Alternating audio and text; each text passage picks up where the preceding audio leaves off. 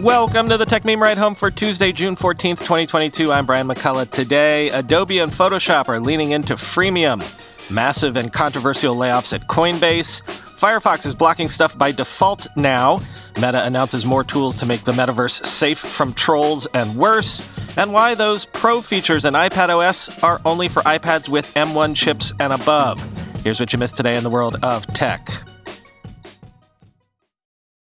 Might Adobe be about to go all in on freemium? The company has apparently begun testing a free-to-use version of Photoshop for the web in Canada. Some features will eventually be subscriber-only, but maybe we can all get a free version of Photoshop soon, like so many Oprah car giveaways. Quoting The Verge. The company is now testing the free version in Canada, where users are able to access Photoshop on the web through a free Adobe account. Adobe describes this service as freemium and eventually plans to gate off some features that will be exclusive to paying subscribers. Enough tools will be freely available to perform what Adobe considers to be Photoshop's core functions. We want to make Photoshop more accessible and easier for more people to try it out and experience the product, says Maria Yap, Adobe's VP of Digital Imaging.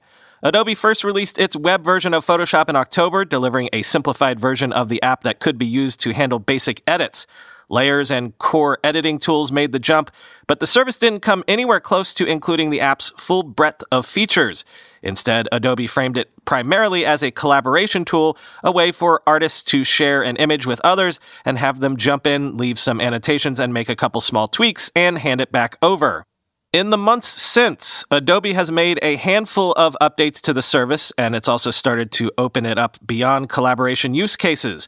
Before, someone had to share a document to the web from the desktop app, but now any Photoshop subscriber can log in and start a new document straight from the web.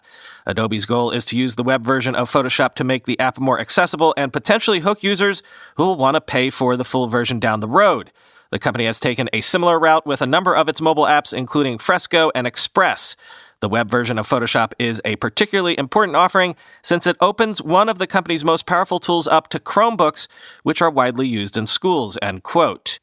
Also, art, photo, and graphic editing suites, something of a commodity right now. There are tons of free or cheaper versions of this sort of app floating around out there. There's also Canva eating Adobe's lunch. And heck, didn't I quote someone recently who said that TikTok, aside from being a social network, is the only sort of Photoshop Gen Zers ever need.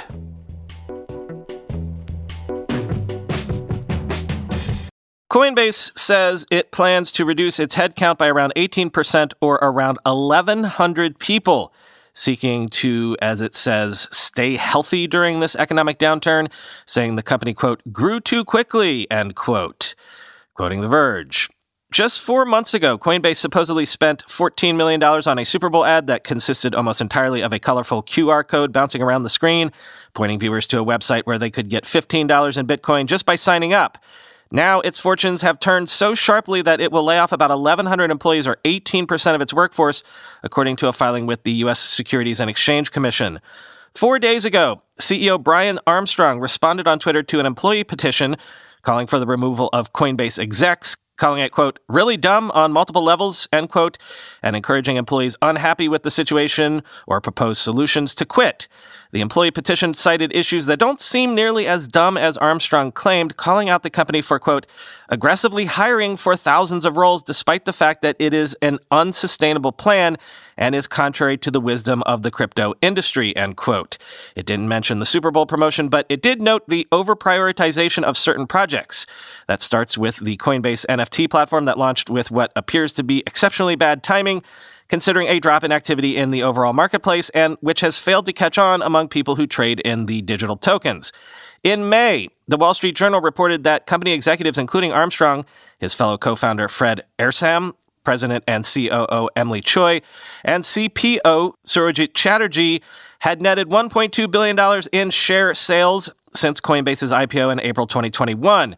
The company's shares opened at a price of $382 a share and are currently trading at about $52 a share. This staff reduction comes after Coinbase started rescinding job offers that had already been accepted by candidates. The sudden change left even some visa holders in limbo, as well as others who'd bypassed other opportunities or arranged to leave their previous jobs. In a report yesterday, Motherboard counted over 300 people whose offers were rescinded, end quote. Yeah, I've been hearing about those rescinded offers all this week, which made me think layoffs were probably inevitable as well. And I heard about the layoffs this morning from a Wall Street Journal headliner alert on my phone. But apparently, if I were a laid-off Coinbase employee, I wouldn't have heard anything about this until I tried to open up my laptop this morning and realized I had been locked out of my accounts. Lots of folks on Twitter are saying getting locked out of your devices and accounts sucks as a way to find out you're out of a job. And I want to stress, I empathize with the folks laid off, but I'm wondering if Coinbase feared disgruntled employees doing things like, I don't know, stealing people's crypto? Quoting Ivan the K on Twitter, "My 2 Satoshis on this, they must have very poor internal security if they were compelled to do an RIF this way," end quote.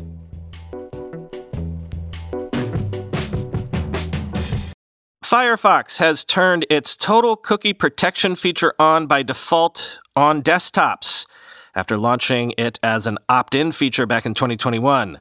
Quoting Engadget, "All Firefox users on desktop will now be protected by the browser's total cookie protection feature by default. Mozilla calls it the browser's, quote, strongest privacy protection to date because it confines cookies to the site where they were created. That means it keeps cookies isolated, preventing tracking companies from being able to access them to monitor your activity without your consent. Without the feature, websites can, quote, reach into the cookie jars that don't belong to them, as Mozilla puts it. That gives them more information about you in order to serve you specific ads based on your activity. Mozilla launched the feature in 2021 and previously enabled it by default only when users switch on Firefox's privacy mode. Now, all Firefox users on desktop can enjoy the benefits it brings without having to toggle anything on. Earlier this year, Mozilla also brought total cookie protection to the Firefox Focus browser for Android devices to combat web tracking on mobile. To note, Microsoft's Edge also has tools to block tracking cookies, but users have to manually switch to strict mode to be able to prevent most cookies from tracking them across websites.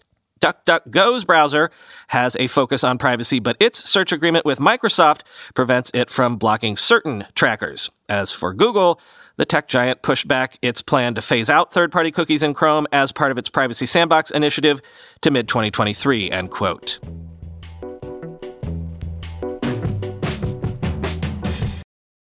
Meta has announced a voice mode setting for Horizon Worlds, letting users garble voices from strangers, rolling out in the coming weeks.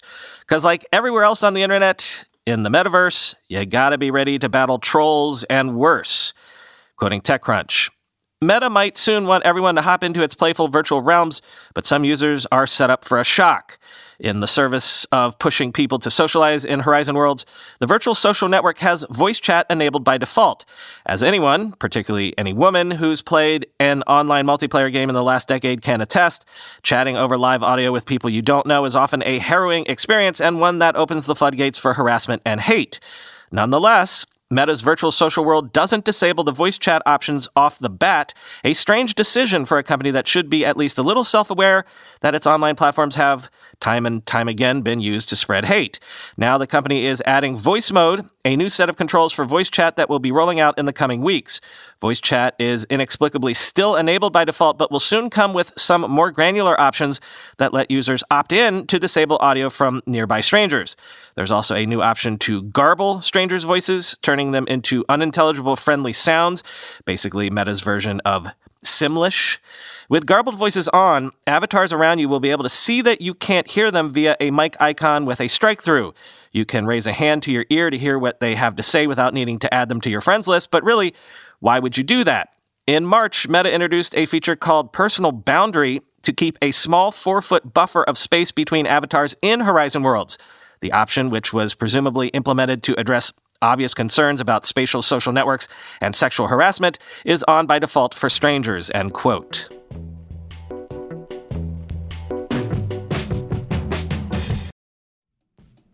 Whenever I need to do financial research for this show, for instance during tech earnings season when I have to analyze how various companies' stocks have been performing, I only ever turn to our sponsor today, Yahoo Finance.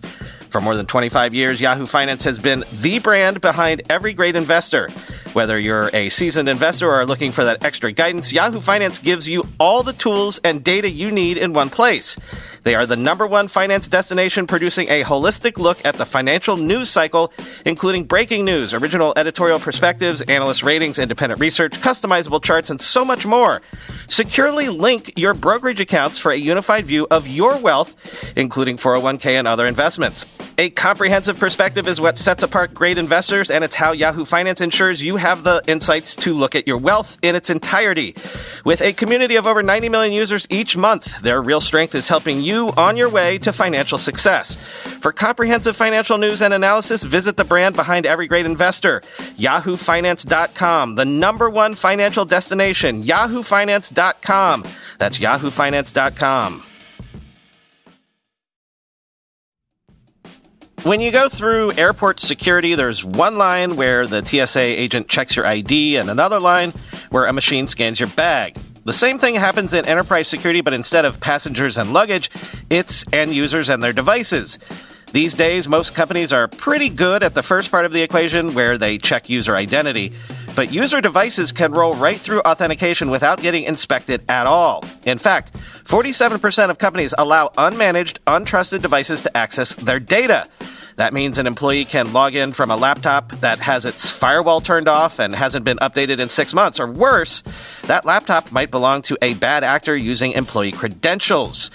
Kolide finally solves the device trust problem. Kolide ensures that no device can log into your Okta-protected apps unless it passes your security checks. Plus, you can use Kolide on devices without MDM, like your Linux fleet, contractor devices, and every BYOD phone and laptop in your company. Visit kolide.com/ride to watch a demo and see how it all works. That's KOLIDE.com/ride, kolide.com/ride. Mark Zuckerberg himself has also announced that WhatsApp users can securely transfer their chat history from Android to iOS while maintaining end-to-end encryption, expanding on iOS to Android support.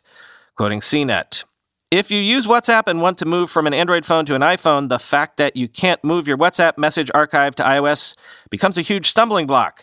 It might not seem like a critical issue, but there are over 2 billion people who use WhatsApp globally as their main contact with friends and family. Switching to an iPhone typically means that they have to abandon years' worth of photos and conversations in their WhatsApp message. My colleague Claire Riley even took to carrying around 2 phones to solve the problem, her new iPhone and an old Android phone that had her WhatsApp history and media. Fortunately, there's now a remedy. Move to iOS, an Android app Apple created. The app already helps people move their contacts, calendar, SMS messages, and photos from an Android phone to an iPhone. As of Tuesday, you can now move your WhatsApp data from Android to iOS too. The majority of WhatsApp users are on Android, and it will be interesting to see if this convinces more people who use WhatsApp to switch to an iPhone. Move to iOS encrypts WhatsApp data, which has to be authenticated on your iPhone before you can pick up where you left off. A beta version of WhatsApp for Android currently offers support for the process," end quote.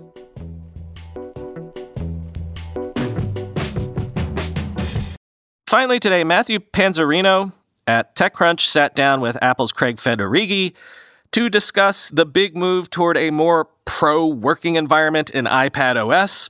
Federighi says, among other things, that Stage Manager is exclusive to M1 iPads because it requires the M1's better GPU, virtual memory, storage, and RAM for a seamless experience. Quote, "Stage Manager is the centerpiece of this year's enhancements to multitasking on iPad. The feature presents sets of up to 4 apps per group in a system-managed tile formation. The groups are arrayed to the left, allowing you to quickly tap between these workspaces. It's essentially a much more visible and persistent version of Spaces, the Mac feature that allows for multiple desktops to hover off to the sides of your screen on macOS.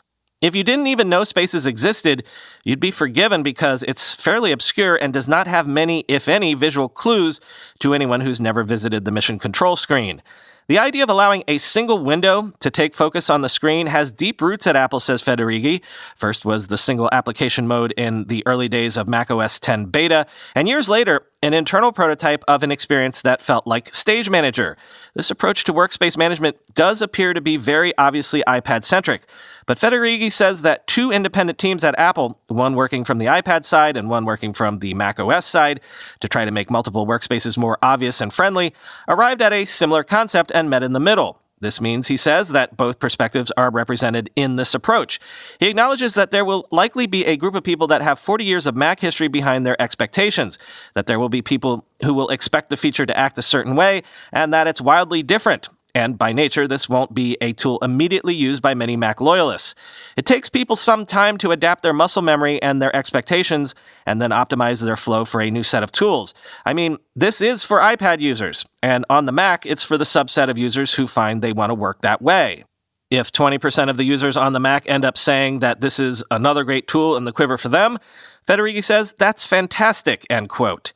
Federighi says that there were a bunch of things Apple had to do in order to line up the necessary rails to get Stage Manager and the other recent enhancements to multitasking for iPad out to users. So even though it was obvious people were ready for more capability, especially on iPad Pro, some groundwork needed doing.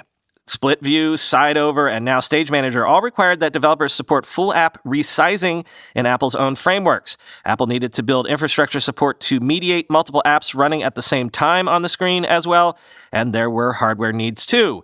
Building to M1 was critical as well, says Federighi, from the start. The iPad has always maintained this extremely high standard for responsiveness and interactivity. That directness of interaction in that every app can respond to every touch instantaneously, as if you are touching the real thing underneath the screen. And I think it's hard sometimes for people to appreciate the technical constraints involved in achieving that. Stage Manager takes advantage of the more powerful GPU, faster I/O and virtual memory, faster storage, and more RAM that the M1 chips brought to the table. That all had to come together to keep the experience fluid, and this year, they did, said Federighi. It's only the M1 iPads that combine the high DRAM capacity with very high capacity, high performance NAND, and allows for our virtual memory swap to be super fast, Federighi says. Now that we're letting you have up to 4 apps on a panel plus another 4, up to 8 apps to be simultaneously responsive and have plenty of memory, we just don't have that ability on the other systems, end quote. It was not purely the ability of memory that led Apple to limit Stage Manager to M1 iPads, though. We also view Stage Manager as a total experience that involves external display conductivity. And the I/O on the M1 supports connectivity that our previous iPads don't. It can drive 4K, 5K, 6K displays. It can drive them at scaled resolutions. We can't do that on other iPads, end quote.